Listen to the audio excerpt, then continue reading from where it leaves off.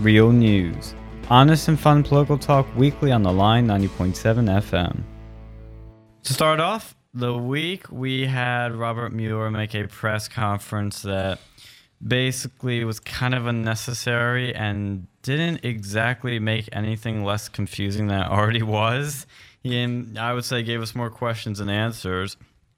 But the statement that really went over the line for some people, including Alan Dershowitz, who's a Harvard law professor, was when he said, quote, "If we had confidence that the president clearly did not commit a crime, we would have said that."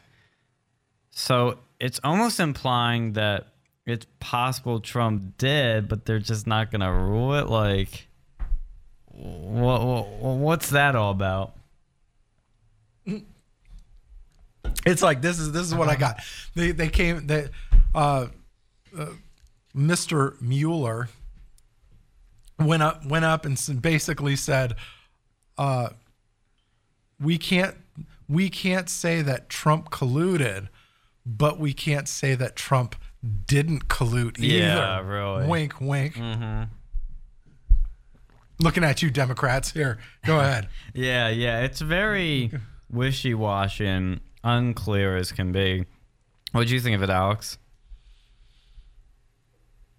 About that Mueller stuff. I just feel like this whole thing's been a giant waste of time, to be honest. Like, it's been going on for months, and they're like, "Oh, we're gonna get him," and all it's done is like kind of try to go after his friends and family. It seemed more like to be a political hit job than anything else. Yeah, it really doesn't prove anything then. Trump hasn't colluded with Russia, hasn't obstructed justice. There's no evidence of that, but there's still plenty of people in this country that actually believe he did. Like, I'll bring you a perfect example of a quote-unquote Republican that believes he did that's really annoying me. Mr. Justin, I'm a Libertarian, Amash, said a few weeks ago in a series of tweets out of the blue, said that Trump was impeachable based on the Mueller report, which is the most idiotic thing I've ever heard. And he was actually in a town hall just a few days ago getting ripped by Trump supporters for this, because he's all about, I'm just following the Constitution here. And one girl's like, okay, well, what are you doing about the FISA abuses, huh? Or the president was being spied on during his campaign, and you're not doing anything about that. This Justin Amash guy, I think, is just trying to get attention through this, because he's a nobody, libertarian loser that doesn't, he doesn't have a name for himself at all. He's actually in his district. He's losing, he's losing support. Like, each election's getting closer and closer and closer. This guy's a total waste of time loser. I don't think the White House really cares about him, and can't wait till he gets primaried, which he will.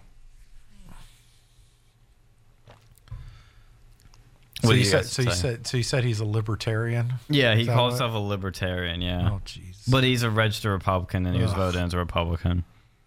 Jesus, see, the thing with libertarianism I kind of disagree with. It's like such a vacuous ideology can range from people who are just like, basically Democrats who don't like taxes to people who are like basically Stefan Molyneux. Yeah. There's a very big range with them.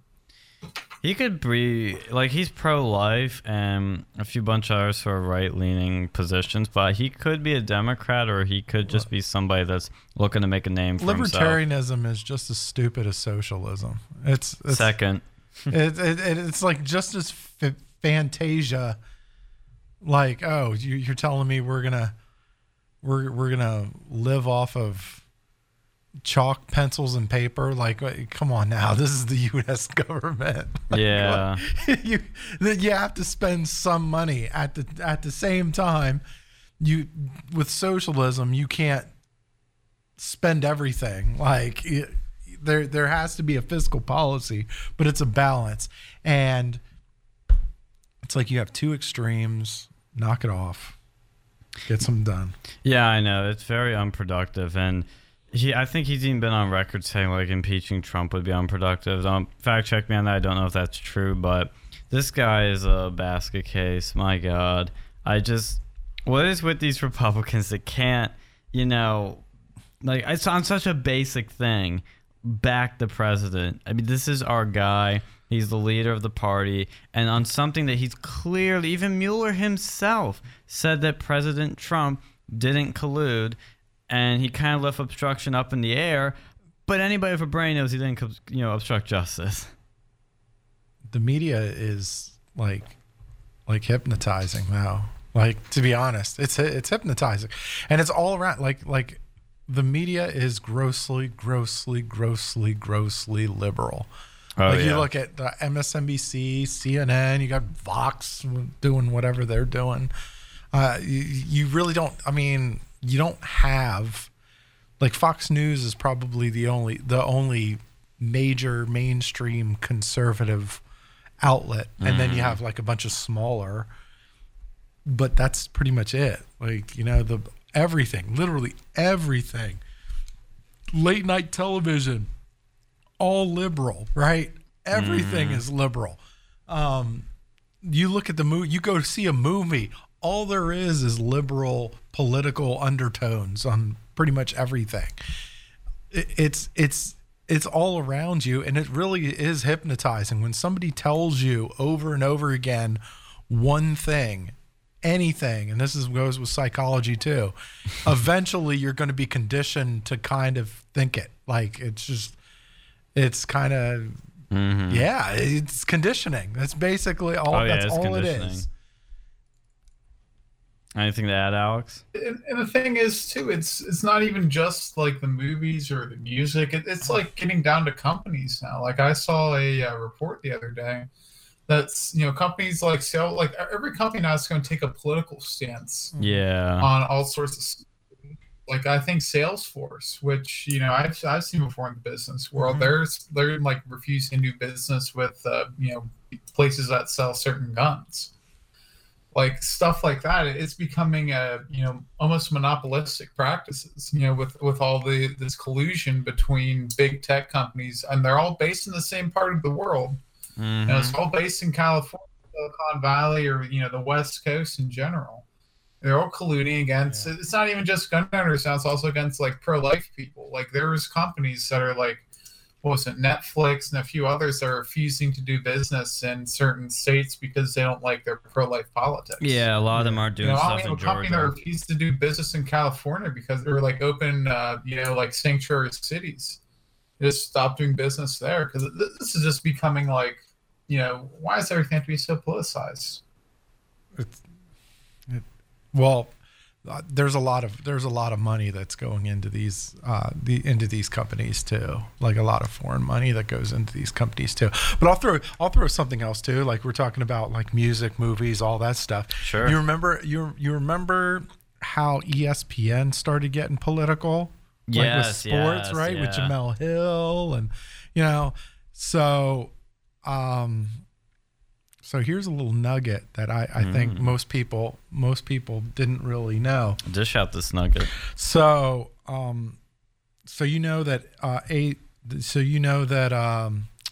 was it Disney bought a lot of Fox's assets, right? Like, that Disney bought a lot of Fox's, everything except for Fox News and like Fox Sports. Yes, right? yeah. So part of that was like they allowed it to happen, like the government, the Federal Trade Commission or whoever, FCC. the DOJ, they allowed it to happen. They allowed the merger to happen. Yeah. But they had to sell off the Fox Sports to Sinclair Broadcast Group. So now what you have is a liberal, like ESPN got like liberal or whatever, but now Fox Sports, like FS1, FS6, like a lot of these guys have started taking a more conservative route too, because like, who's the one, Jason Whitlark or something like that. I think he's one of the ones that shows up with Ben Shapiro. I don't know. Yeah. So in any case. I got to talk about Ben Shapiro later. Thanks for reminding me. So now what happens is even the sports media is like starting to get real political, like one side versus the other. It's like, but I mean, it's just so much. It's so much. Like people, and people don't get it. Like, or these companies don't get, either these companies don't get it or they don't care. Probably the latter. Generally, they don't care. Probably they don't. Like, yeah, like when people want to be entertained, like when you come home from a long day work, or you spend your time studying, and you've blown out your brain doing whatever it is you're doing throughout the day, you want to escape all of what's going on in the world. I want to watch a movie because I want to escape a little bit. I want a little bit of fantasy going on. Okay, how dare you? Right? It's like if I want to go see a sports game, or if I want to watch ESPN, or I want to do it, like I want to escape the political scene. Okay, don't be bringing that crap in my home, like where I'm supposed to, you know. Where I'm supposed to run away from all of that stuff. It's just not fair. I mean, it just isn't. Yeah, I know. That's like the problem they're running into, and the left is trying to politicize entertainment more. That you've seen with the NFL, you see with Hollywood all the time, but they're going so far that people are just getting annoyed and they're turned off by it. Yeah. You know, and that's what's going to happen when you do that, because people are going there to be entertained. They're not going there to be lectured on politics. Yeah. But the left has understood longer than the right is that you influence people through culture, but they're going too far now that they're like making it too blatant that it's failing. But well, you know what? Here's another kind of interesting thing. Who's letting like Disney and pretty much just Disney right now buy up all these other companies? Like, why is the FCC turning a blind eye to this? I think because it takes a long time for them to do these sort of things. Because they did one on the Time Warner and Comcast deal, and they let that go through. The DOJ let that go through, or whoever deals with that. I think with the Disney and 21st Century Fox, I'm going to check. I forget if they ruled on that, but I don't think they have. I know Disney's been buying up all sorts of different properties, and I'm not a big fan of what I see going on with that. Oh, yeah, they've done a lot. Especially with Disney's bias and how big they already are. Like, they really don't need to be taking on all this other stuff. Yeah, they're a monopoly now. There's a lot of like high corporate control that goes over in social media too. Like they have their gross imprint too on, like, even on YouTube, right? You see like Steven Crowder getting railroaded by Vox. Yeah, they're trying to shut him down. Yeah, they are actually running. If you guys check out on Twitter, Carlos something, I forget his last name. He's the guy in the Vox videos that Crowder mocks a lot, because Crowder does these rebuttals of Vox videos in his videos, and he's trying to shut down Crowder for harassment, a bunch of other stuff because of supposed homophobic like slurs or something, whereas Crowder's just saying they're jokes. And YouTube replied to the guy's tweet saying, "We're gonna look into it. We'll DM you." That's basically what they said. So yeah, we're in a and he was literally just talking about, because he was rebutting a video I saw yesterday where Vox was talking how conservatives control all the media, how Fox News is there even if you're not watching it. It was a very silly video with not many good arguments. It was a lot of bad arguments. And Crowder was basically saying, how these big media people are, controlling the marketplace. And Vox literally proves his point by trying to shut down a smaller conservative outlet that's not the establishment big media. Yeah. Well, the problem is, it's like you can't, once you get big enough from a media perspective, you start losing but not only do you start losing authenticity, but you start losing like the actual entertainment value too. Like you see, like most of these big outlets start becoming bland, and you start seeing a lot of the same stuff over and over again.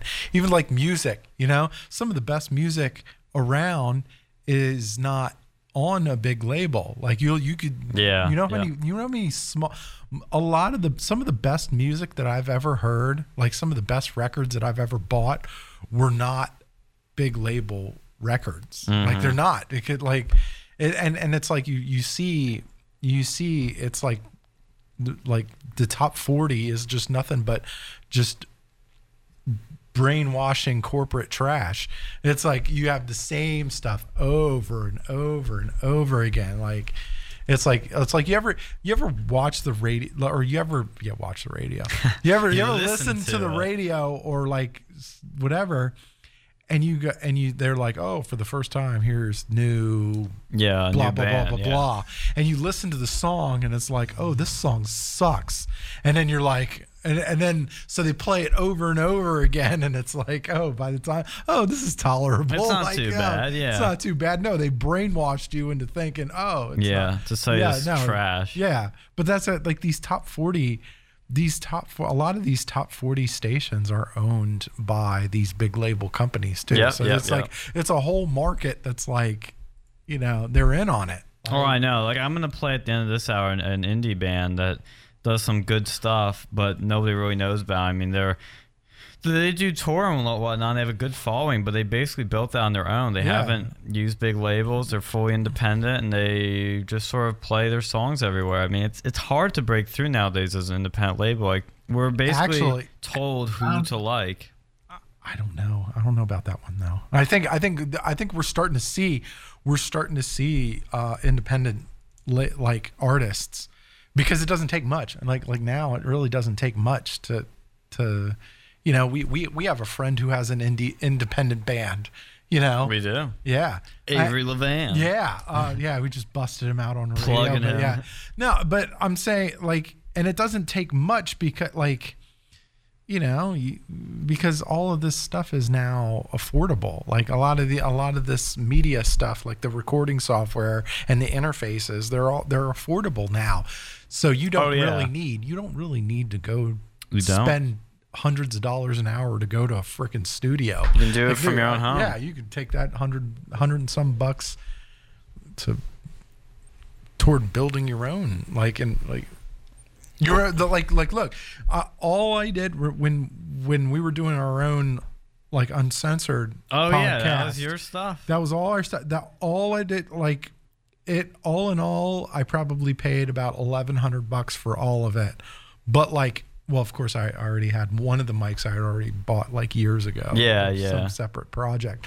But like for $1,100, we could have, and that sounded really Our good. own podcast, yeah. Our Sounded podcast really good. sounded really good, Yeah. and quality wise. But like, And content wise. well, yeah, it always Naturally. sounds good. Always sounds good content wise, but but yeah, like you don't need that. So now these big labels need something to suppress these independent labels with. Bless you. Sorry, thank you. I was getting, Sorry. I was ready to go. He was ready.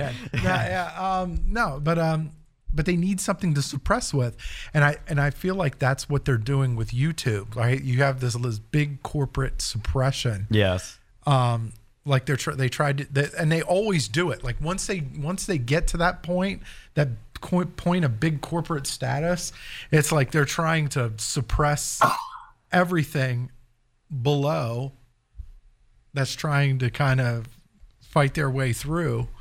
And yeah, that's what you see with YouTube. Like, it's because they have them in their pocket. Like they have these big corporate guys. They have them in their pocket. You look at Steven Crowder. Like these are the big companies are going after them. Oh yeah. They made a video. They made a video like mocking Kiss. Yeah, and then they got demonetized, pulled down. Warner Brothers tried to throw that one out. Like it's, And now they're fighting that copyright strike again. yeah. This is what they do. This is what they do, and I don't know. I don't know if he's gonna be. I don't know if they're gonna be able to like win it in the long run. I don't see how that happens, but I don't see there being much of a choice right now. At least Steven Crowder could, but it's good. I'll say this is good that Steven Crowder's actually doing it, because like he doesn't have to. He doesn't need. I don't think he really needs YouTube to really be successful. Like he could stick to the Blaze TV. He could stick to the Blaze TV stuff and really kind of dig. And he could probably find other avenues and still be successful. But these guys are legitimately like they're. Well, here's the thing. This is what I'm gonna talk about. I'll talk about this real quick too. All these people that have been banned, like from the internet. I'm not gonna say social media, but from the internet. Yeah. People like Milo Yiannopoulos, Laura Loomer, Alex Jones, Tommy Robinson, Gavin McInnes. If you all download the Telegram app, there are channels that they have created where you can stay up to date with them. They send you stuff right in there. It's basically like a Twitter, but I guess say a little simpler, and it's directly in one app to your phone. And they've been using that. It's an encrypted app, and Telegram has committed themselves to free speech so far. Yeah. It's looking pretty good. Mm-hmm. But I was catching up on Milo's channel, which is, by the way, extremely entertaining. Mm-hmm. If you want to laugh, look at Milo's channel. You will laugh your butt off. And I've been catching up on it last night, and he was talking about how the problem is that when they ban you from the internet, not just, Twitter. Twitter's nothing now. They just getting banned from Twitter is one thing. But if you get banned from everything, your life is miserable now. You are nothing. You are unknown. You're an unperson. And that's what he was trying to tell people, is that the problem is, like, if you put an article out there, if you put a book out there, you can be remembered. That stuff stays out there, can be, spread everywhere, can be published on other things. But when they take down all these social media platforms you're on, all these place to donate you on, you are nothing. Nobody remembers you now. You are forgotten. You are gone. You are lost. And he says that is the problem. If this stuff didn't work, they wouldn't be doing it. And that's why they keep doing it, because they know they can squash influential voices by silencing like this. So if Crowder gets banned from Twitter, kind of a big deal, but not really. And now, used to be a massive deal. When Milo was banned from Twitter, it was a huge deal. Now it's like, another person banned. But when they take Crowder off of GoFundMe, when they take him off of Patreon, when they take him off of PayPal, when they take him off of any internet thing ever, that's when he becomes forgotten. Of course, when you silence somebody, people are naturally and psychologically inclined to check them out because they're curious, because they're like, okay, well, why is this person being censored? I mean, there's got to be something here. There's that whole Streisand effect. But at the same time, this can have big implications. They do have to do what was that, Alex? Here's the thing with all that. Like, I think someone like Elon Musk needs to just kind of make a service, because he's got that type of money. Yes. I'm glad Telegram exists, but it's only a matter of time before Vox or Vice makes an article and it's like, look at all these like evil right wingers on this website. Well, they've already made an article saying Telegram is a new platform for the alt-right. They've done, we've had other platforms like Telegram. There's Gab before, but then, all it takes is one big article and a big push by the leftist media conglomerate to take them down. Yeah. Like, everything's only one step away from being taken down by the hate mob and the, leftist industrial complex.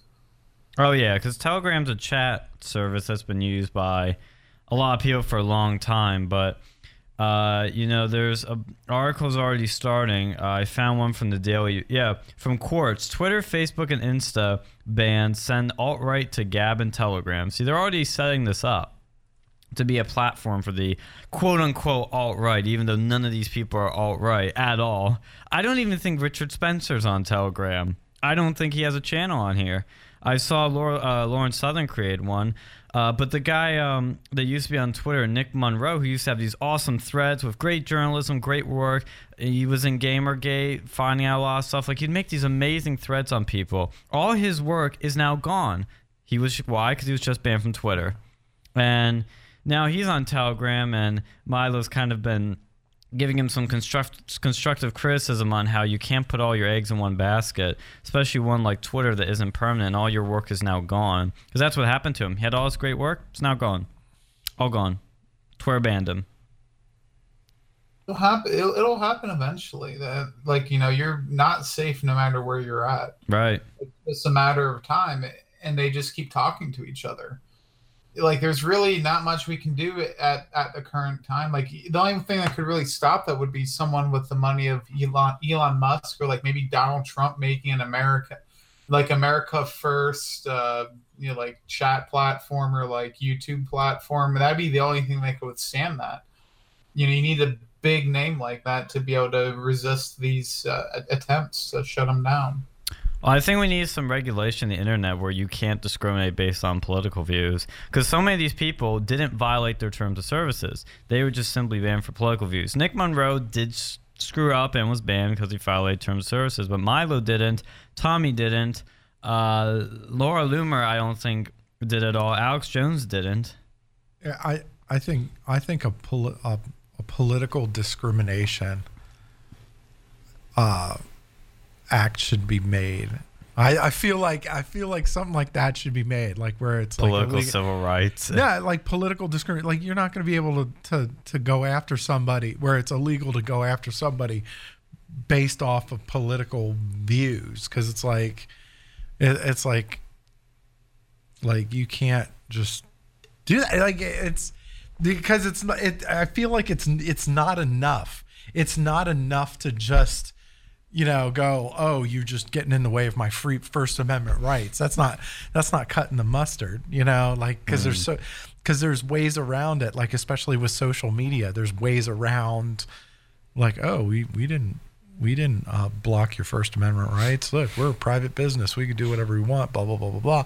And it's like, well, like if you create something like a political discrimination act or something like that, I know that sounds a little excessive, but it's like, but something along those lines, like I feel like that would shut a lot of this down, because then it's like, well, now you have, but of course liberals wouldn't want that, because then you'd have to actually judge them based on the content of the material, whatever material they have, which is not really much of anything right now. Like all it is, because look at CNN and all these mainstream media outlets, all it is anti-Trump. There's no journalistic value to really anything that they do. All it is anti-Trump. Let's get Trump this, Trump that, like it's not news. It's not journalism. It's just fluff. It's fluff. Let's go into something that Phil alluded to unintentionally, but there is this Twitter account called Left Wing Watch that is now being called hashtag Ben Shapiro Leaks. Now, I heard about this through Milo's Telegram channel, and basically over the next few weeks, they're going to be giving us leaks about Ben Shapiro from some whistleblowers. Ben Shapiro, if you don't know, is a conservative commentator from the Daily Wire. I mean, conservatives a broad umbrella I'm going to give him, because he doesn't like Trump. He's a self-described never-Trumper, and he's more of a neocon type of conservative, in my opinion. So, the leaks that have come out, though, and take them with a grain of salt, don't know if they're true, but I figured I'd just mention them. One of them says that Ben Shapiro threatened to fire any Daily Wire employee who defended Judge Jeanine because he wanted her slot at Fox. And then a second leak that came out yesterday said that Ben Shapiro has engaged in an extramarital affair with a Twitter personality whom you all know, according to the woman's ex-boyfriend. This is all... I was quoting that exactly. I don't know anything else beyond that. What do you guys think of this? Yeah. I can see him doing that stuff. I mean, I'm glad someone's finally digging up some dirt on Ben Shapiro from the right, because he really infuriates me. Like, he goes on and attacks Alex Jones and Milo all the time. He punches right probably more times than he punches left. Like, he thinks he's smarter than he actually is. Like, he just, I mean, he's a good debater, but other than that, he's very, like, egotistic. Not like those people. Yeah, because Milo showed a quote from one of his articles. I'd known about this before, but Ben Shapiro calls Milo alt-right and racist in an article, which is a blatant lie. He says that Milo advocates for a white ethno-state. What? I know. Yeah, so my husband can go and, like, get discriminated against. Yeah, that sounds great. Yeah, that's exactly what Milo wants. If the Nazis come back, he's the first one that's going to be put in the chamber. Yeah, I know, right? That's why I thought it was so silly. Ben Shapiro saying that was an obvious little jab at Milo. I think he just doesn't like Milo.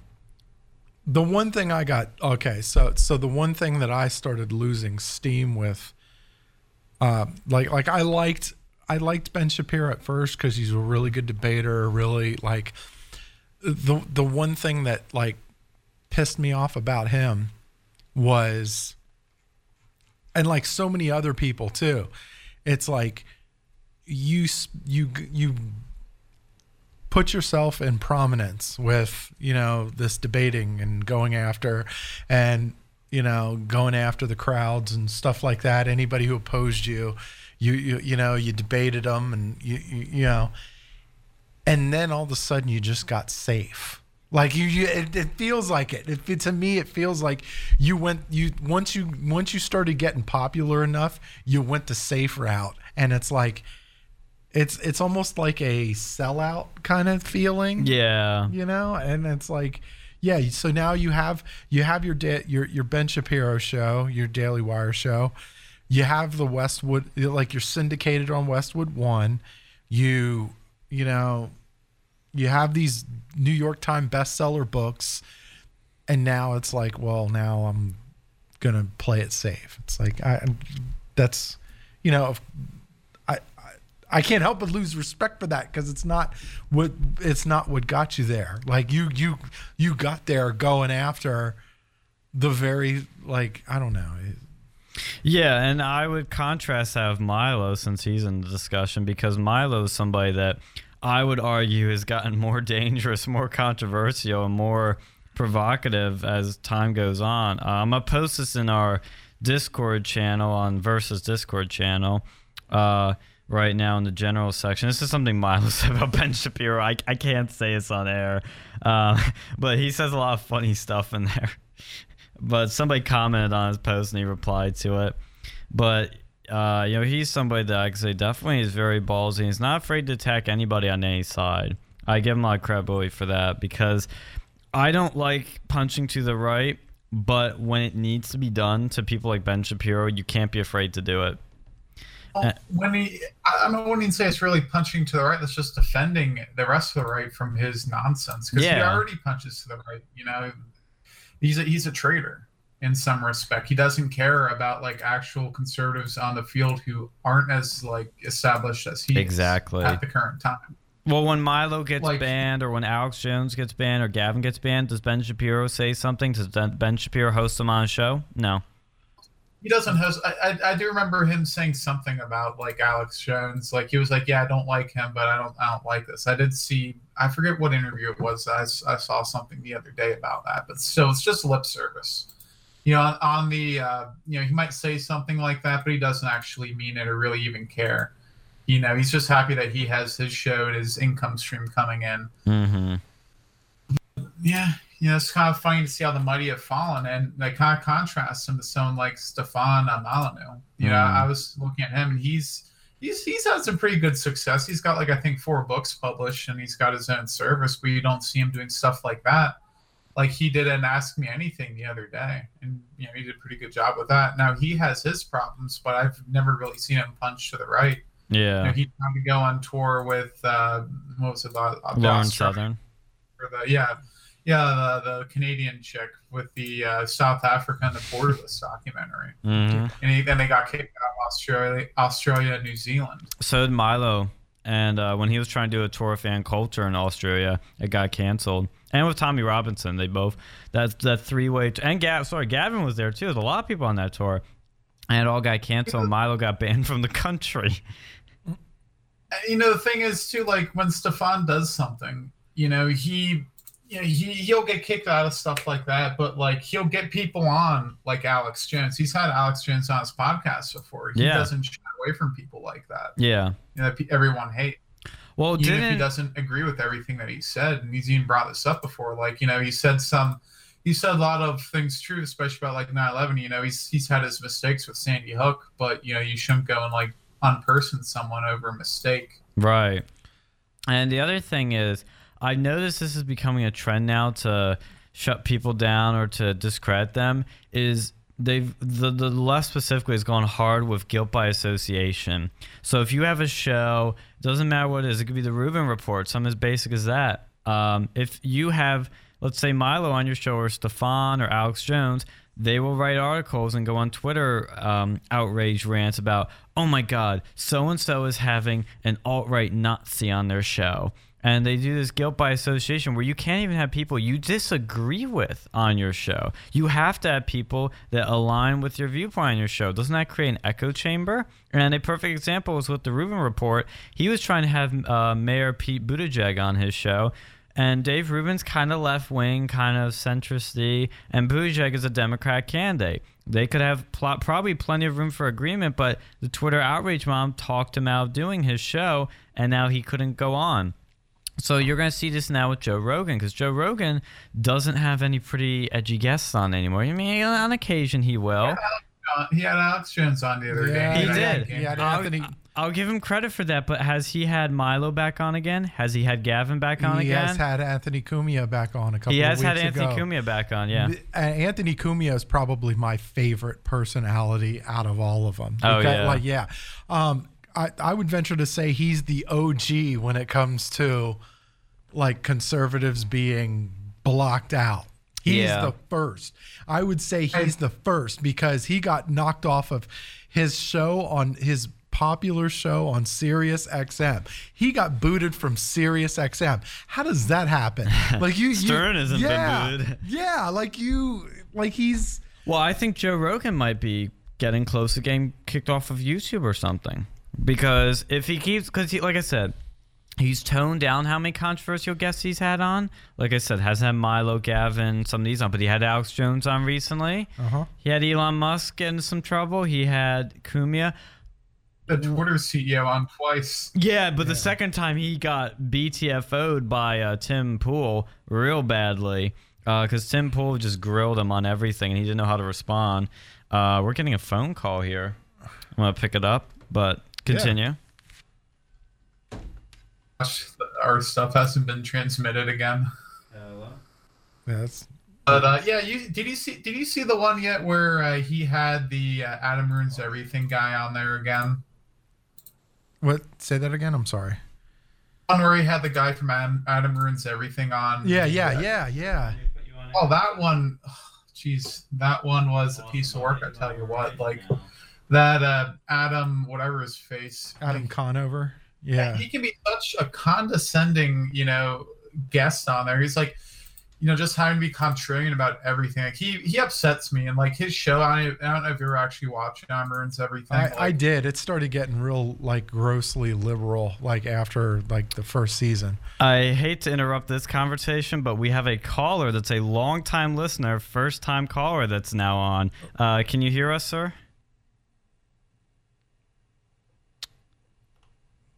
Let's see. Let's see. Oh, can you hear us, sir? Yeah, no, I hear you guys. Can you hear me? Yes, we can hear you now. Sorry, I didn't have you on. No, that's fine. I hate that board. It doesn't work well. Yeah, no problem. What did you want to say? Give us your 2 cents. No, my uneducated man on the street 2 cents about Rogan is that I think that he's a sort of like pseudo-credulous figure who's pretty dangerous because I think that he leads a lot of like teenage men to become the alt-right. Because even though he doesn't have on like the occasional liberal guest, like he does have like these Milo people and like Alex Jones, and those kids are going to Google them. So do you think like Milo Yiannopoulos is a gateway to the alt-right then? I would say that Milo Yiannopoulos is explicitly alt-right. I would call Joe Rogan an unwitting gateway. But yeah, I would call Milo like explicitly on the far right. So let me ask you a question here. Sure. What do you consider alt-right? What's your definition of alt-right? Well, the problem with the word alt-right is that it's very amorphous and sort of evolving. But I guess my definition of the alt-right, which sort of lines up with how it was coined by the guy Richard Spencer, another heinous, but somebody who believes in whether they explicitly state it or not, somebody who believes in policies that will lead to the establishment of a white ethno-state in America, and who are for the upward redistribution of wealth to the 1%. And Okay. that's vaguely what I consider to be the alt-right. I would agree with that definition that they all advocate for the progression toward a white ethno state, but why would Milo be alt-right then when he has a black husband? Well, I think that Milo's thing, and again, we're running into the trouble here of like all of these people are very, very slightly different. And personally, I would think that Milo is doing a sort of like moral licensing thing. But I think that just generally speaking, Milo Yiannopoulos is a right-wing provocateur who, you know, is for these policies that would, on the whole, lead toward an American white ethno state. Now, is he going to advocate for genocide? I don't think so. I don't think he's that extreme. Quite frankly, he just seems like a grifter to me. But I think that you can believe in racist policies while still not being explicitly racist in your everyday life.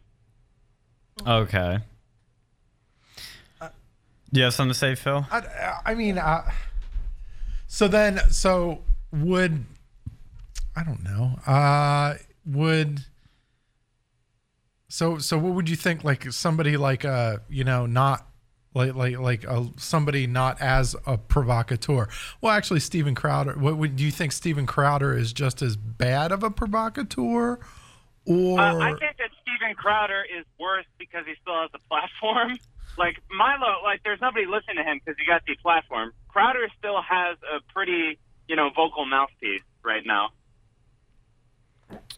So would But in terms of like damage done, I don't know. Frankly, I don't listen to either of them enough because, you know, I can only take so much of it. Here's my thing. At what point is anyone on the right considered a agent, you know, a gateway drug to the alt-right? Like, basically, from what I'm understanding from your argument, is like, you know, he's basically kind of right-leaning in some of his ways. You know, he doesn't seem like to me, Milo. He just seems kind of almost antithetical to the alt-right. If you actually like kind of listen to this guy, he's been, you know, everyone on, you know, a lot of people on the alt-right hate him because he is a homosexual who's engaged with a man, you know, in Congress who is, you know, also he's black and a homosexual. That just doesn't seem like it's something that the alt-right. Is he like a British Jew too? yeah, Something it like kind that? of is. Yeah, He's an immigrant. it's Yeah, and I think I just you're don't see definitely the right. You're definitely You right know, in it's so something- far as like it's hard to define this. So yeah, but I would, It's you know, not- it's to me, it's hard to draw causation to if you believe in, let's say, limited immigration or, you know, deporting illegal immigrants. That doesn't lead to an alt-right white ethno state. You know, people of different ideologies or different, I guess you could say, identities can believe in the same thing, but for different reasons. For example, Exactly. yes. But that doesn't necessarily lead to these things because, you know, let's say we decrease some immigration. It's not, America's not going to become a white ethno state because there's millions and millions of black, brown, Asian people all over the country. And, you know, you're not going to get rid of them. So the idea of a white ethno state is never going to happen in America. No, I agree with you, and I think that, you know, if I can allow myself to get even more irritating here for a moment. Sure. I think that what we're looking at here is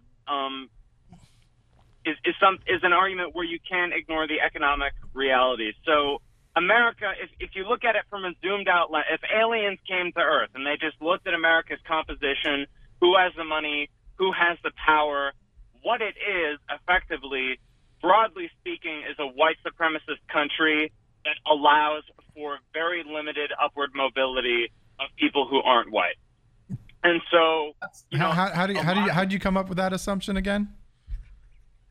because if you look at the people in power, if you look at the composition of, you know, the upper decile of wealth in this country, it's overwhelmingly white. It's overwhelmingly white.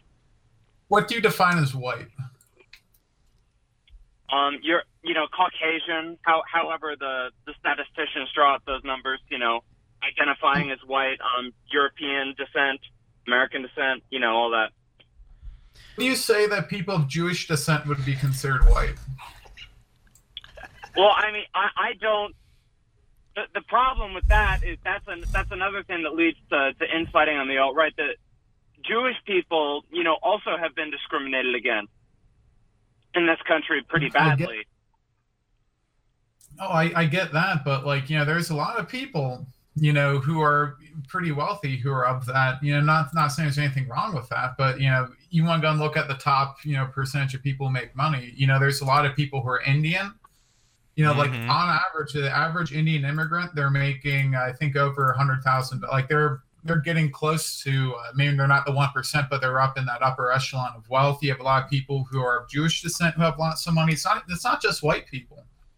So I don't see how aliens would see this as being a solely white problem. It's not just white people. You're right about that.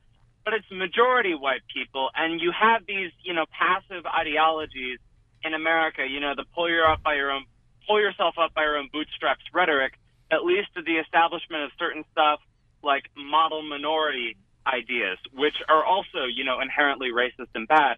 So I think that when we're thinking about how do we define people who are on the right, if we think about conservatism as literally being a means of conserving the current power structures and the status quo, it's serving a group of people who, on the whole, tend to be white. And again, we're not talking about universals here, but I think that just in general, America has had a really hard time grappling with how a lot of this generational wealth was accumulated. And if you interrogate, those individual families, a lot of it was through exploitation.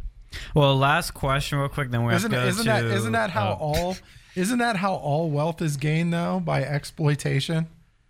Well, I mean, really. So I'd agree with you.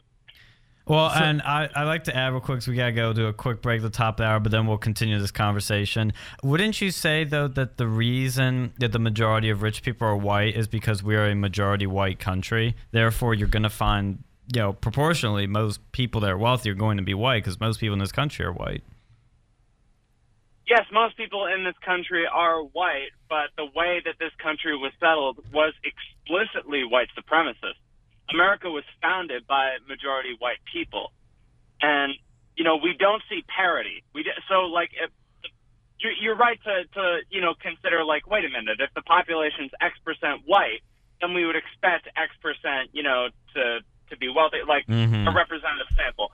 So those upper echelons, if it were just allowed to, I'm not being very articulate, but the point is that, you're right, but there is not class parity along the percentages of, racial lines as you would expect if it truly were random and meritocratic.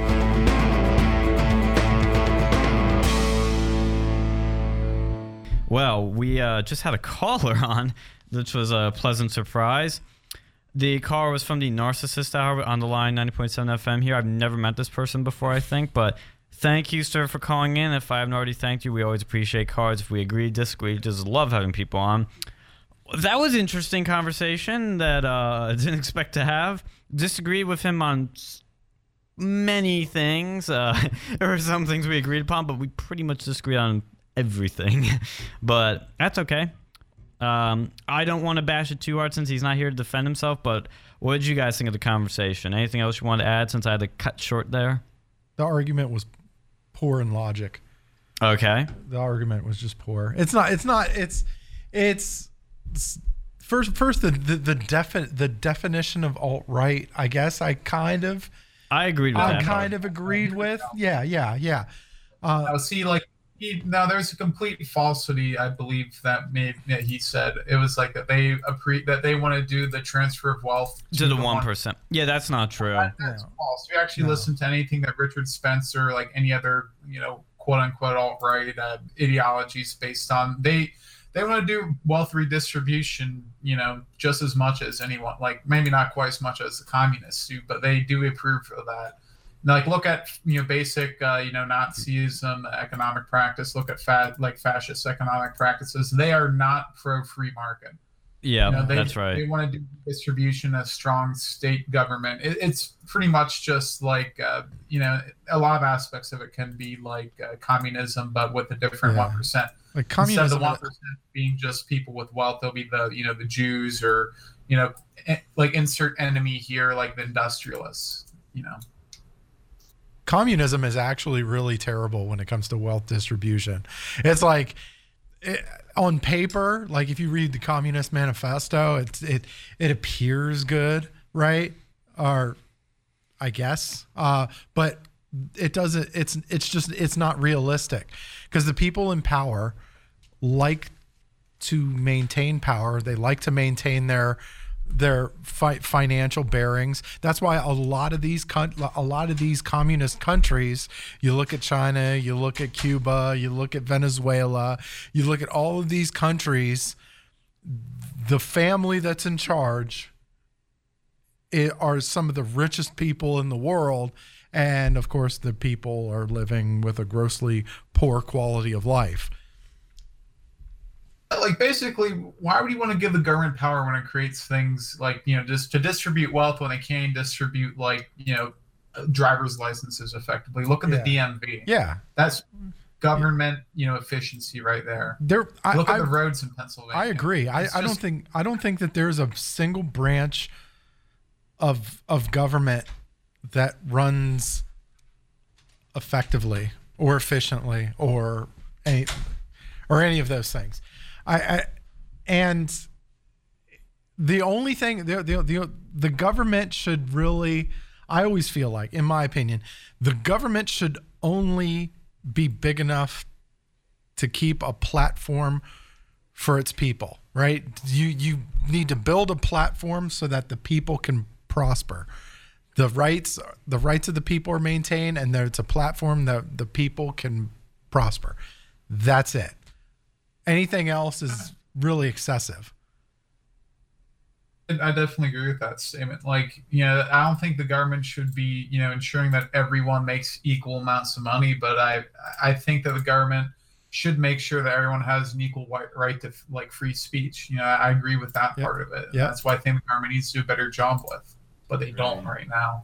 Agreed. Stuff like that, just to ensure basic civil rights and to ensure that we're protected.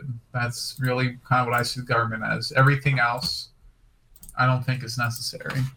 Well, what do you guys think about America being a, quote, white supremacist country? Because we've heard this argument many times. Yes. We've heard this many times from people generally on the left that say America was founded by white supremacists and it is a white supremacist country.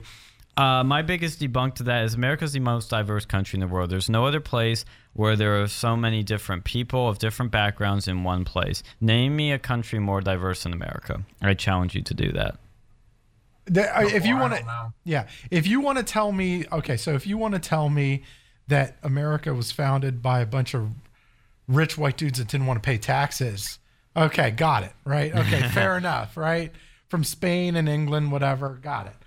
But don't, like, you're not going to tell me like they're like, like this is an inherently racist country. It's like ridiculous.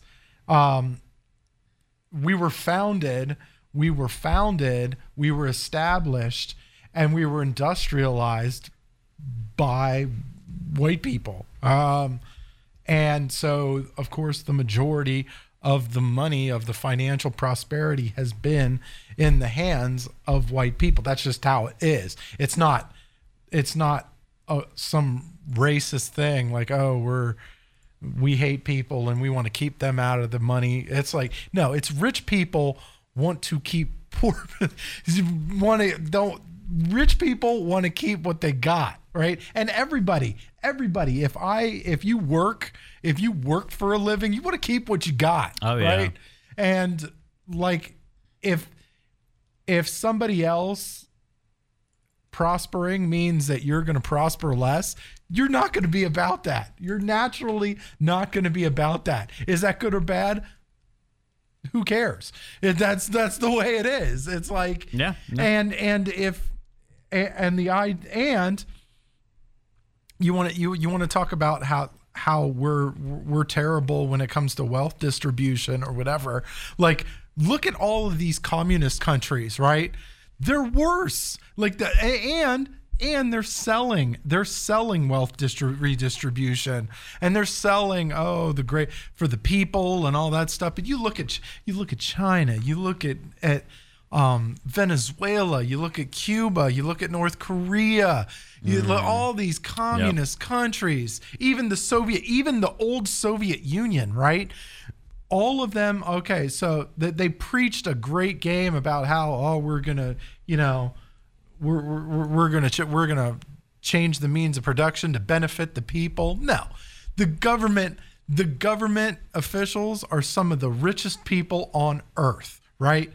In these communist countries, and the people live like dirt. Like they live. The dirt actually lives better than some of the people in these countries. It's like. It baffles me. Like the reason that one of the reasons that America is the greatest country to ever exist, and it is. Yes, preach. Is because it gives you the opportunity for upward mobility greater than any other country on earth. There's no other, like you're going to have to work hard. Sorry. Okay. You're going to have, if you don't have the money, right? If you don't have money, if you don't have the resources, you're going to have to work. You're going to have to work. You're going to have to work hard, but it's possible to move upward. And there are countries out there, and there's communist countries where if you're not a part of the elite status, you're never going to be a part of the elite status. Like North Korea, right? If you're part of the lower end of the status, your children are never going to be in that upper status. Your grandchildren are never going to be on that upper status. Here, you have a chance. Is it going to happen? That's up to you, right? The book is unwritten, right? It's up to you to determine how far you want to go. Is it going to be hard? Yes. Are you climbing uphill to get there? Yes. All right. Sorry. But at least you got a chance here. Whereas in other countries, not so much. Did I miss anything? That's funny too. Like nailed it. Times, that'd be so good. I just said nailed it. Yeah, you're good. Like here's the thing too, like when people go and talk about these, like, quote unquote, like socialist countries, it's all European countries they're talking about. They complain about, like, this country is founded by like racist white people, and then they use as examples other countries founded by quote unquote racist white people. Like look at Norway, look at Sweden, like look how many people, like look at the diversity of those countries compared to the United States. You can't even compare them.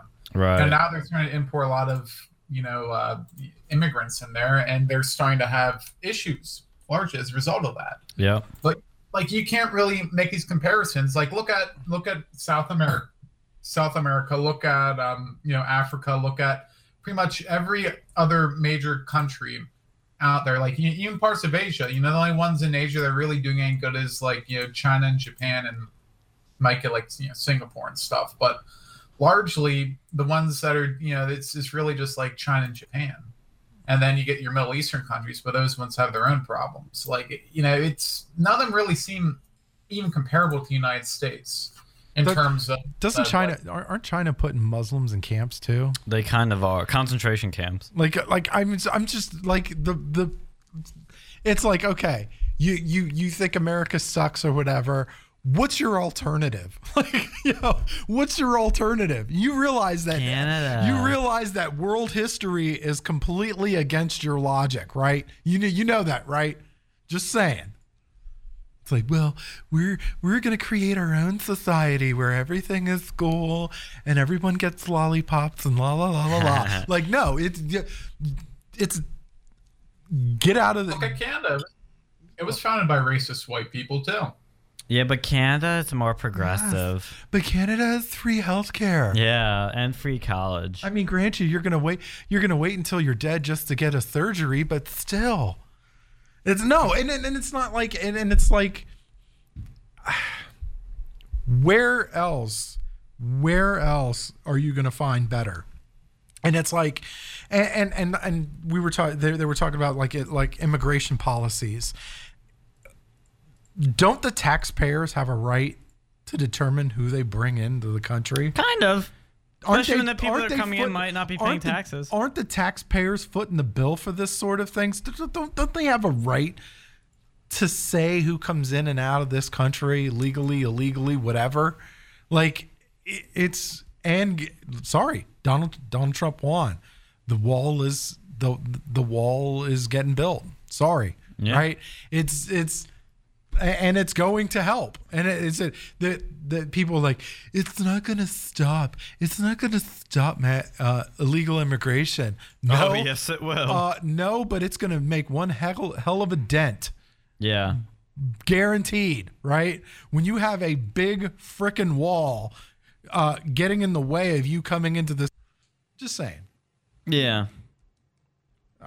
Speaking of that, did you hear Donald Trump's like latest thing with the Mexican president? I think it was. He was like doing a 5% tariff until they like stop this illegal immigration. Oh yes, that made me just. My heart was warming from that. I loved it. Slapping that 5% tariff on until they finally do something about their illegal immigration.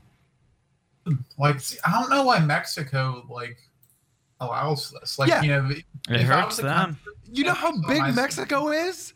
You know how big Mexico is. Have you ever seen like has CNN or MSNBC anybody has any of these crazy people that watch these channels, have they ever seen a world map? Have they ever seen a world map in their lives? Have you seen how big have you seen how long Mexico is? Right?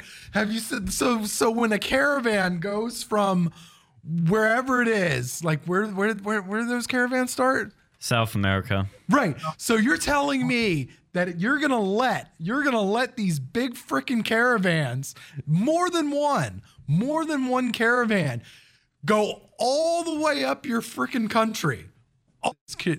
Anybody who listens to this, if you're having any reservations about the caravans, go see a world map.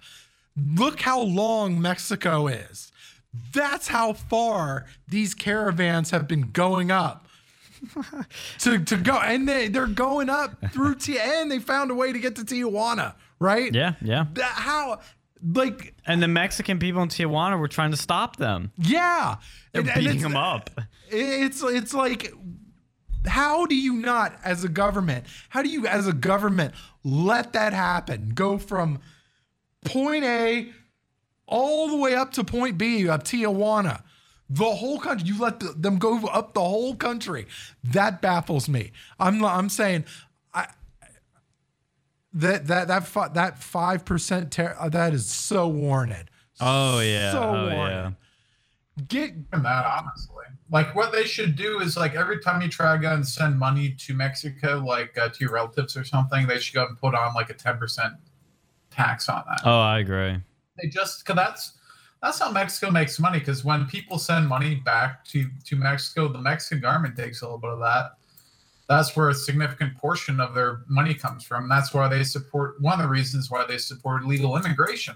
Because, you know, they don't have to go and provide the jobs or the infrastructure. They just reap the rewards. You know, they go and tax the incoming wealth. And that's, you know, that shouldn't be the way that it works over here. I agree. Look. Let's be real too. They only care about the big cities, the big tourist traps. Mm-hmm. You're talking about like the revenue streams. Yeah, Cancun, Cabo, Puerto Vallarta. You're like even Mexico City and all these cities that are cash cows, right? Cabo, right? My mom owns a timeshare in Cabo, so we go down there every year or two, and it's like their pier has like police forces, and they parade all up and down the pier. They make sure that there's no funny business going on over there. Why? Because they don't want to disrupt that cash cow going on. Anywhere else in Mexico, there's like whatever. You can pretty much do whatever you want at that juncture. No, with when it comes to big frickin' money, right? It's like, oh, we got to protect this cash cow with everything we have. It's like, Tijuana, whatever. I don't know.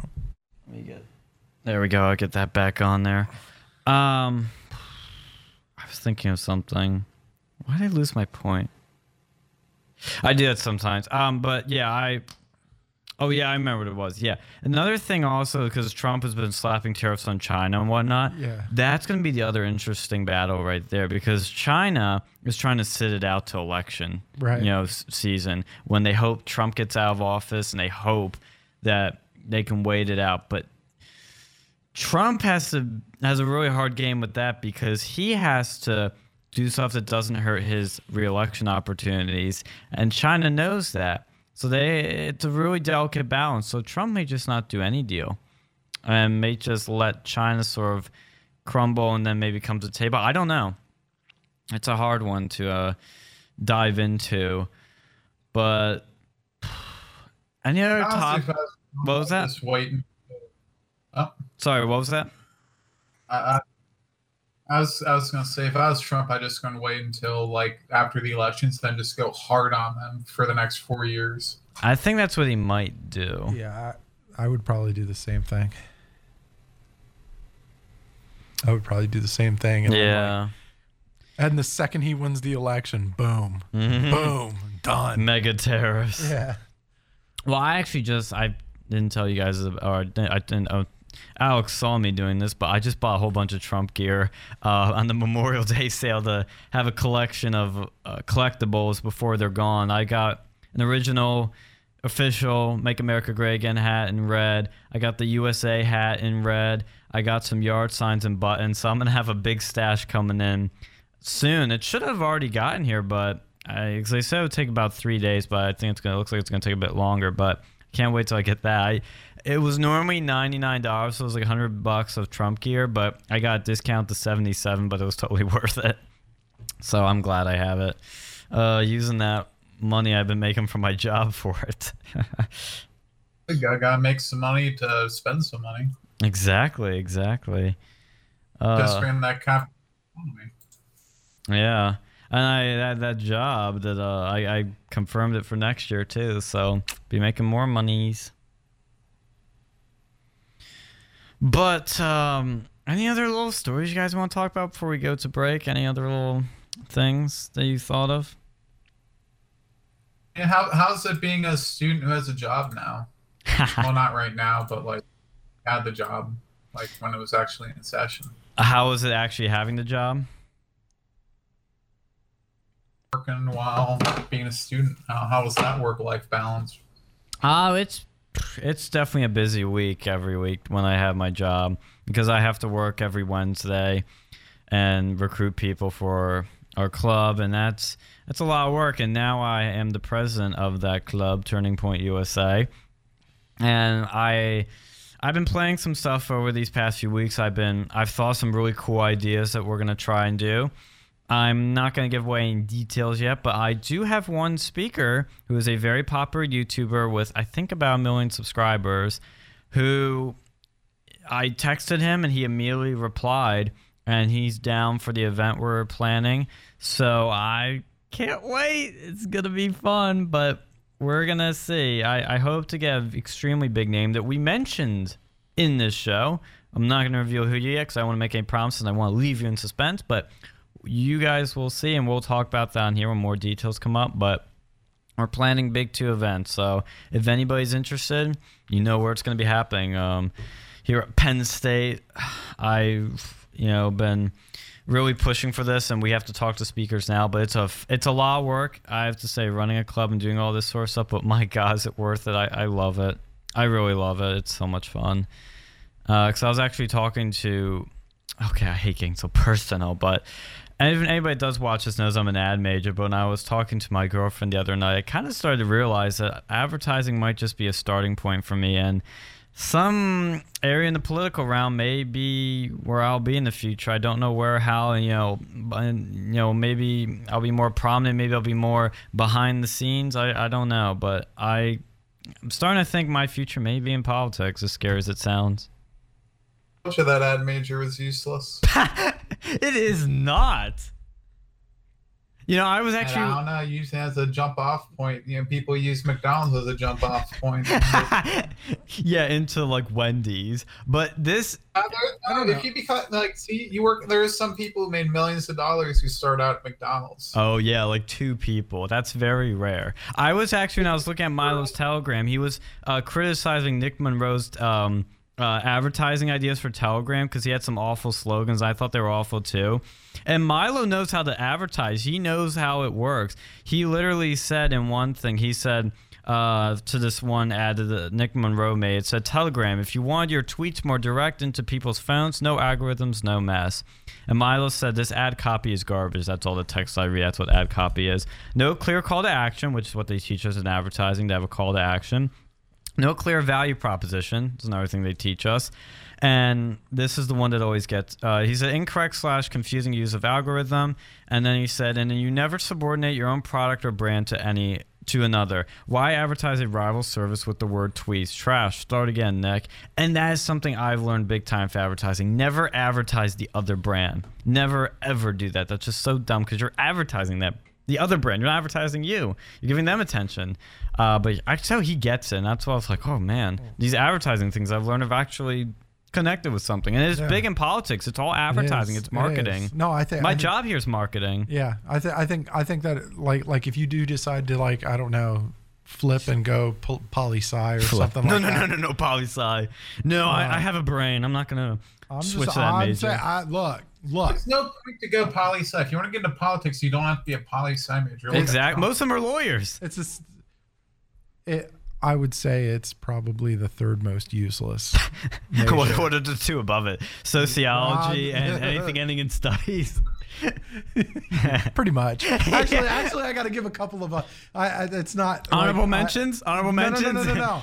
Because anything in studies, because that's like more than one. Like major. medieval studies, women's studies. Yeah. We don't know anybody with those degrees, by the way.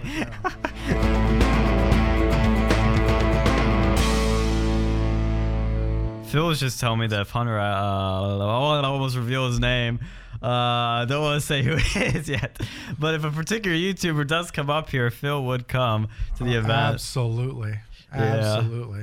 I'm like, you know what I'm saying? Okay, so like I gotta say, and I know this is like on air, butt kissing, but I'm telling you, like, oh no, I'm telling you, like Sean, you've done a fantastic job,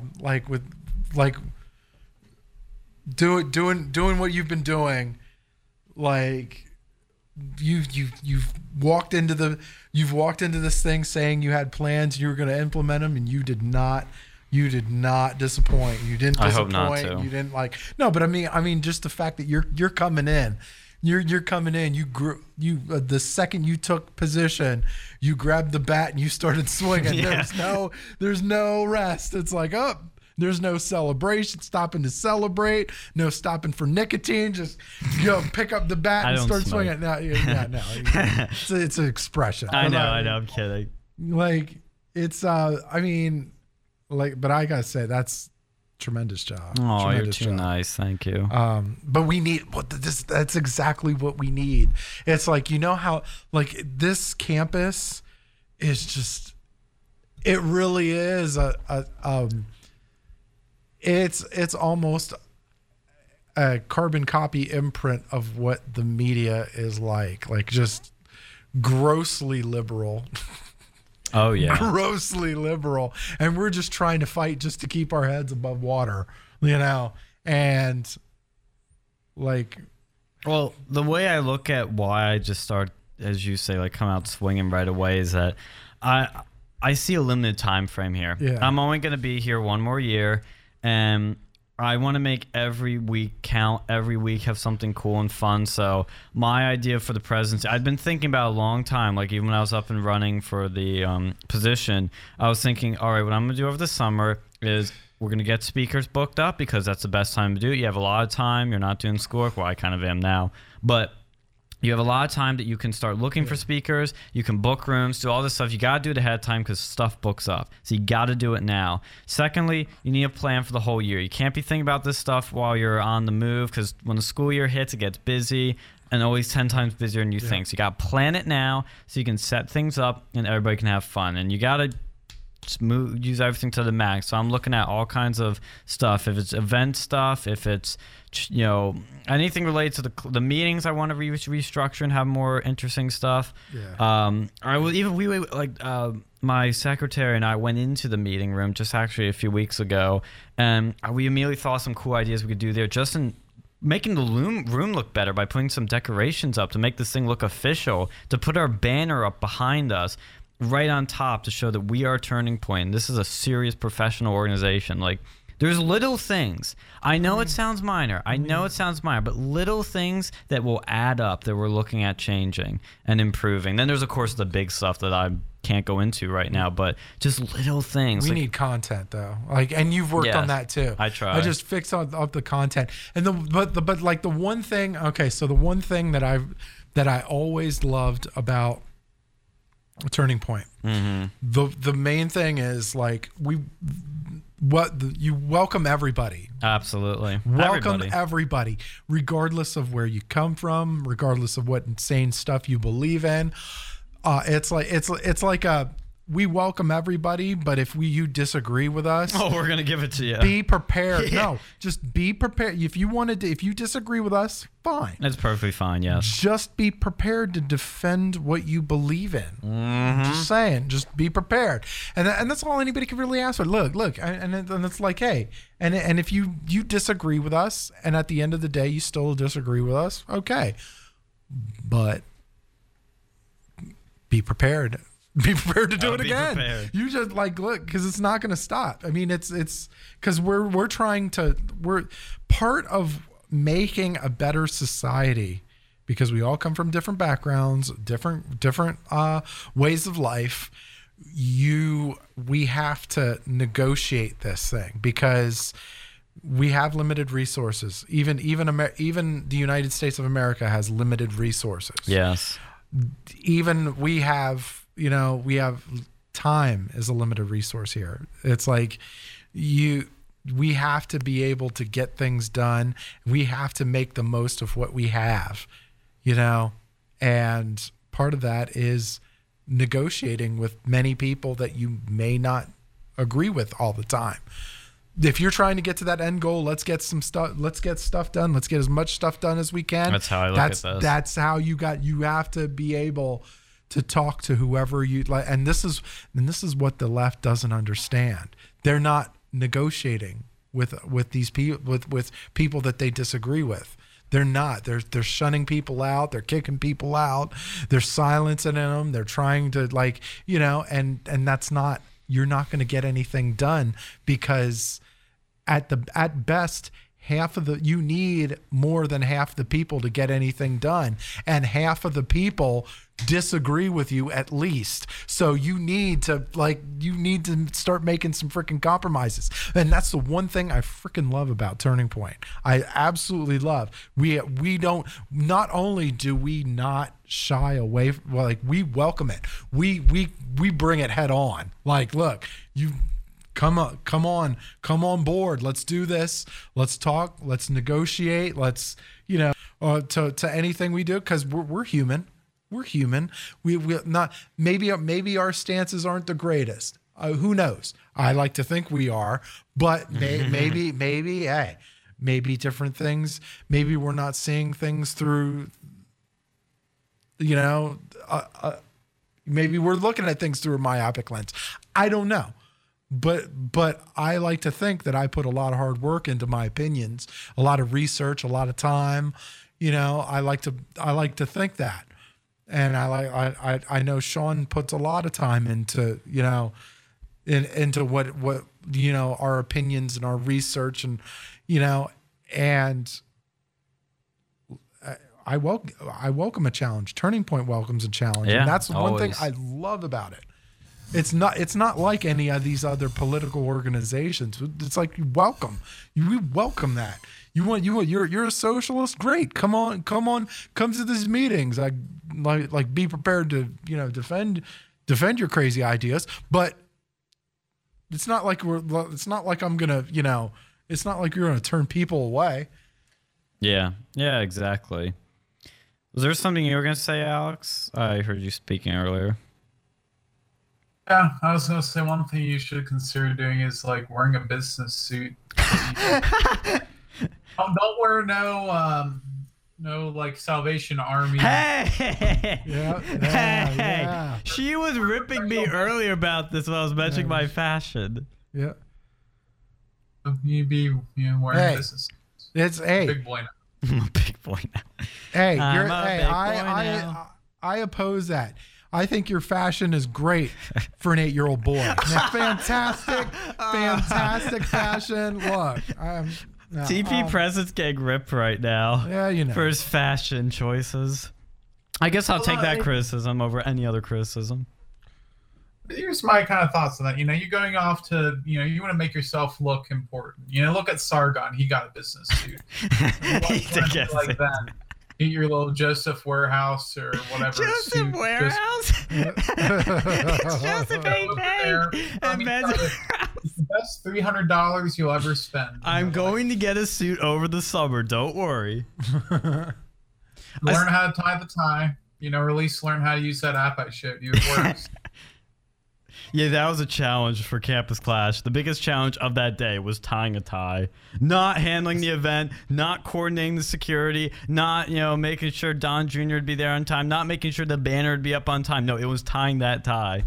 No, seriously though, if you use this as an opportunity, because you start tying a tie like every Wednesday, you'll learn how to tie a tie for the business world by the time you're done this. No matter where you're at with your major, you're going to need to wear a tie. That's true. Well, I'm not going to be wearing, and I don't know if this is what you're implying, but I'm not going to be wearing suits at the Turning Point meetings. At least wear a nice button-up shirt and a tie. I'm going to wear some nice clothes, but I want to dress relatably. I want to be authentic. That's the problem with dressing up, is sometimes it's inauthentic and can look a little too preppy to people. So I want to... You have to have some sort that'll help. At least for your first meeting, I'd wear... I was thinking maybe the first meeting I might... What were you saying? You should be wearing a tie, at least a shirt and a tie. Say that, hey, this means something to me. Because, listen, you're in college right now. College is nice, but in the real world, you're not going to be able to wear a T-shirt and. Let's give us 5. I don't want to repeat. Let's give us 7. So 5, 4, 3, 2, 1, go.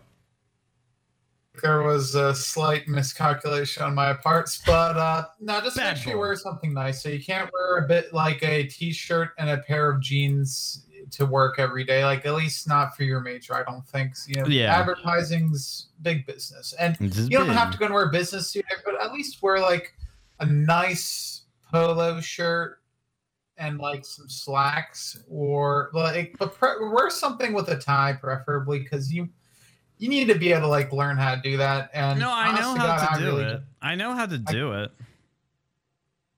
I know, but you need to be able to know how to do it off the top of your head. That's true, but I'm gonna work on that. But I think for the first meeting, I should wear a polo and jeans, because that's casual. No, you need to wear a business suit for the first. What?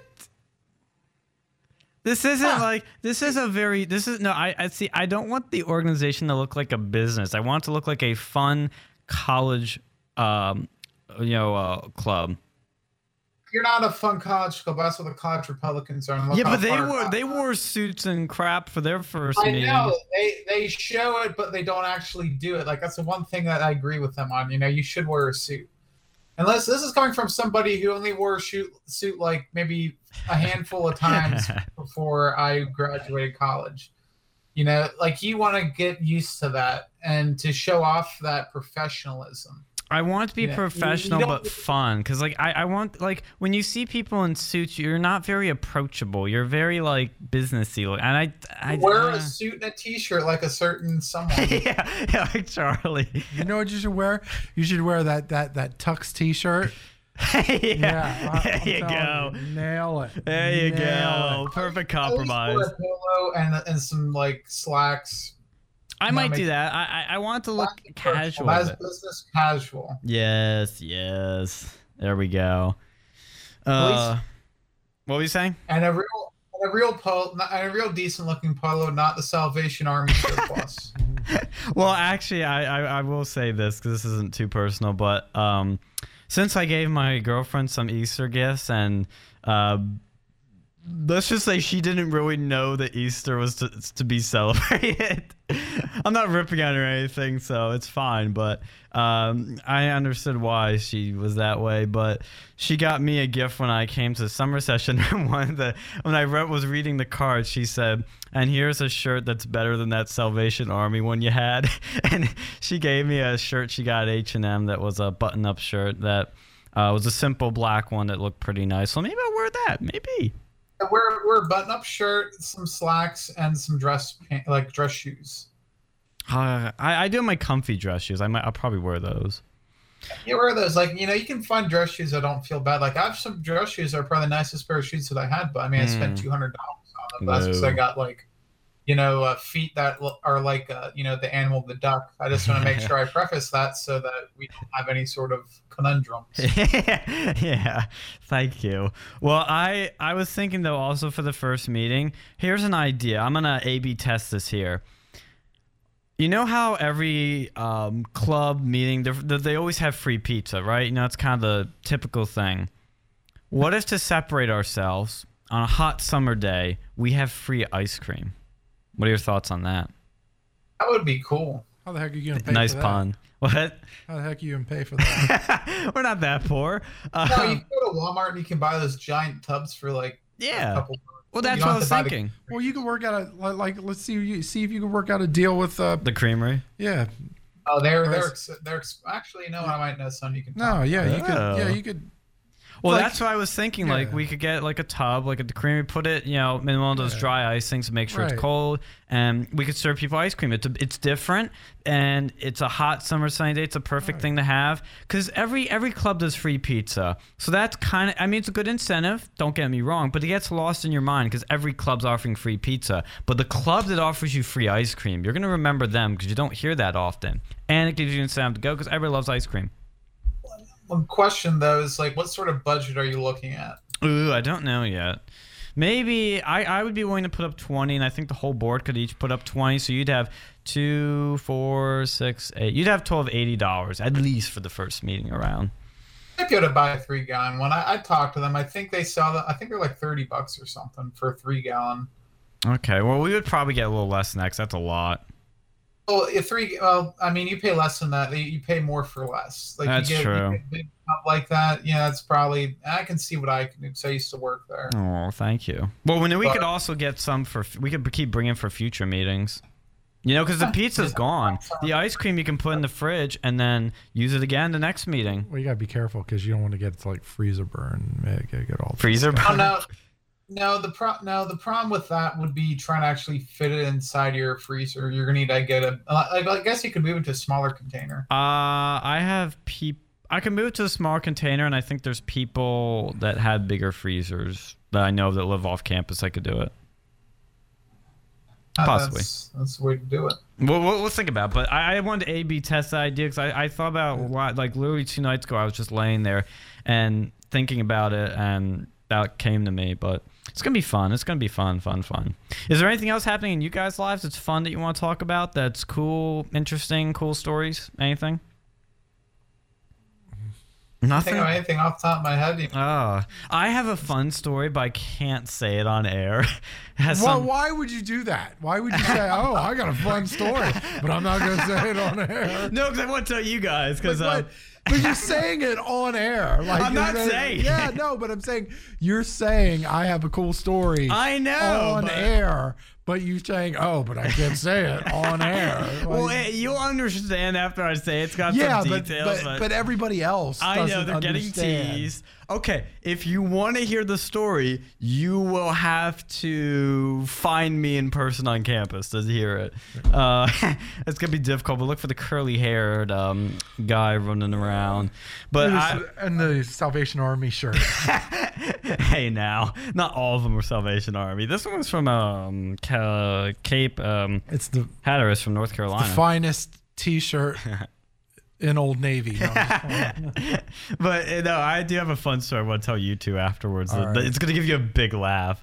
But anything, because we have a few minutes left, I was trying to think of anything that you guys want to talk about. I've been talking about me, and all my little club stuff. But we'll talk about that some more, though. Do you guys have any ideas for Turning Point? Any like concerns you've had, problems, things that you've seen that need to be fixed? Like some constructive criticism here. I think everybody would be interested in this, hopefully. I think that most of the old problems with, you got blank slate. I was never really major part of that.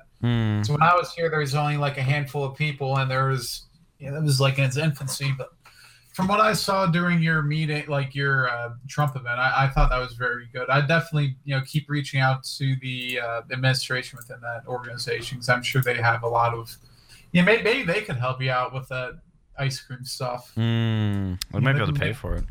Pockets. Maybe they can assist with that at least. Yeah. Maybe. Yeah. Well, the tricky thing that's going to be with speakers is the university can only fund one event per academic year. And there's a really big speaker we want with a lot of money involved. And we can make it happen. We could have 2 speaker events, one in the spring, one in the fall, if we get particular help from another right-wing organization. If we do, they can help cover that one. We can cover the first one. We can both be partners on and have a good time, but that's to be determined. Yeah. But hopefully there's less drama this year, because we had a lot of drama last year with some certain people and some certain organizations.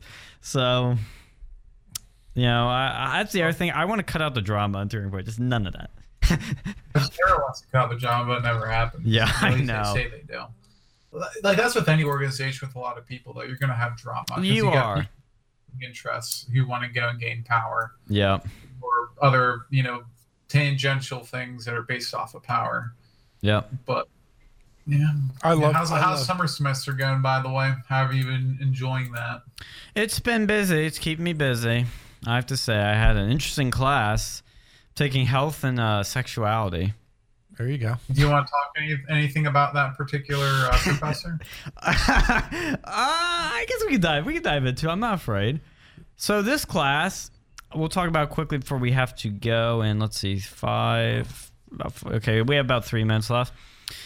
Okay, this class, it's about sex. Just gonna get out the door. It's about sex. And Okay. our professor is obviously left wing. He loves the Clintons. He's pro-choice, and he is, he's obviously a left wing guy. But I thought, okay, let's separate that from the curriculum here. But in the curriculum, we were basically taught sociology for the first 2 weeks. Third week, we finally get into some biology. But he has preached the gender gap myth. He has said that gender is a social construct. And that's only the start of what I can think of. There's been some other stuff that's, like one of the things he was talking about is why do men not live as long as women? And he was contributing that. The reasons he was giving for that were totally ridiculous. He said, well, men do risky things. And that's not the only reason. That's a silly, like, one-dimensional view of it. Men have, women, for example, have kids. Women are inherently, they have different bodies. Women might be getting better health care. Women might not have, women are in different jobs than men. There's so many other factors that he never considered. And when I point some stuff out, he's always said I'm wrong on stuff, except a few things. And men are more protective too. Like they're more protective, like of women too. Like there still is that old school, like, women and children are the first ones on the boat when the main one's going down. Like there's a lot of that. Like, and it's like, that Look at the military. Like a lot of the combat, positions are held by men, right?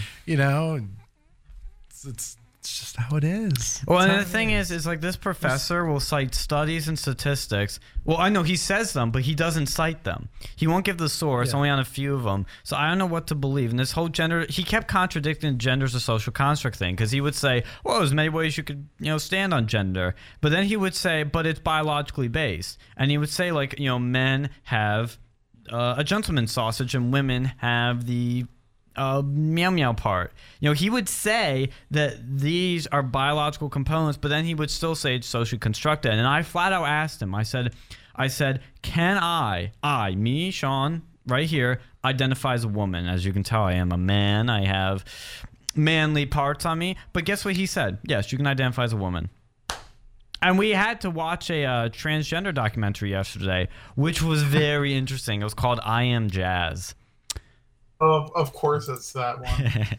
Oh, dude, that one was fun. I'm telling you, I was ripping that one left and right because the parents were. You know how this person thought they were transgender? Because they had a dream with some fairy that told this boy that I'm getting confused, that he was a woman, and ever since then, this young child was convinced that they were a woman because of a dream. A dream. Kids, this is why I generally don't agree with having kids chop off their doodads and bits. And I agree. Be 18. Be 18, then go figure it out. You want to identify as whatever you want to be once you turn 18. Or once you become your own individual. Hey, go for it. Go out there and be somebody. Don't freaking like if you're below the age of 18, no, you should not have a say in well, and that's what this documentary was talking about, was when she reached the age of 11. She hadn't even reached 11 yet, and they were talking about doing hormone replacement, surgery, because she was hitting puberty, or Dictator Phil would have those parents thrown in prison. Oh, these parents were annoying me. The dad was being a total wimp. I was so triggered. Well, honestly, I don't know how much is the parents' fault as much as the media, who tells the parents, hey, if you're not agreeing with this, you're like a bigot. You're sexist, or you're anti-trans or whatever. Like I saw a thread on 4chan the other day. There was some dad it was in California, and his son drew a picture of someone with a football jersey, and they thought it was a dress. So they made the kid go to these transgender classes. Oh. To bring it up to the parents. And I know it's 4chan, but it's California too. It's like, I could see this happening. Me too. And school wanted to go and take away, they wanted to go and force the kid to start transitioning, basically, and the parents had to go and take him out of school. Jeez. Well, one of the things in this that got me was that oh god, I'm losing my thought again.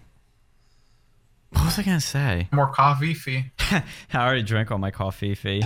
It was something in this document. It's real coffee, kind of. It's Dunkin' now. Not an advertisement, don't endorse it, but it is Dunkin'. I forget. Maybe I'll remember it later. Thank you for listening. We'll be back next week with more real news.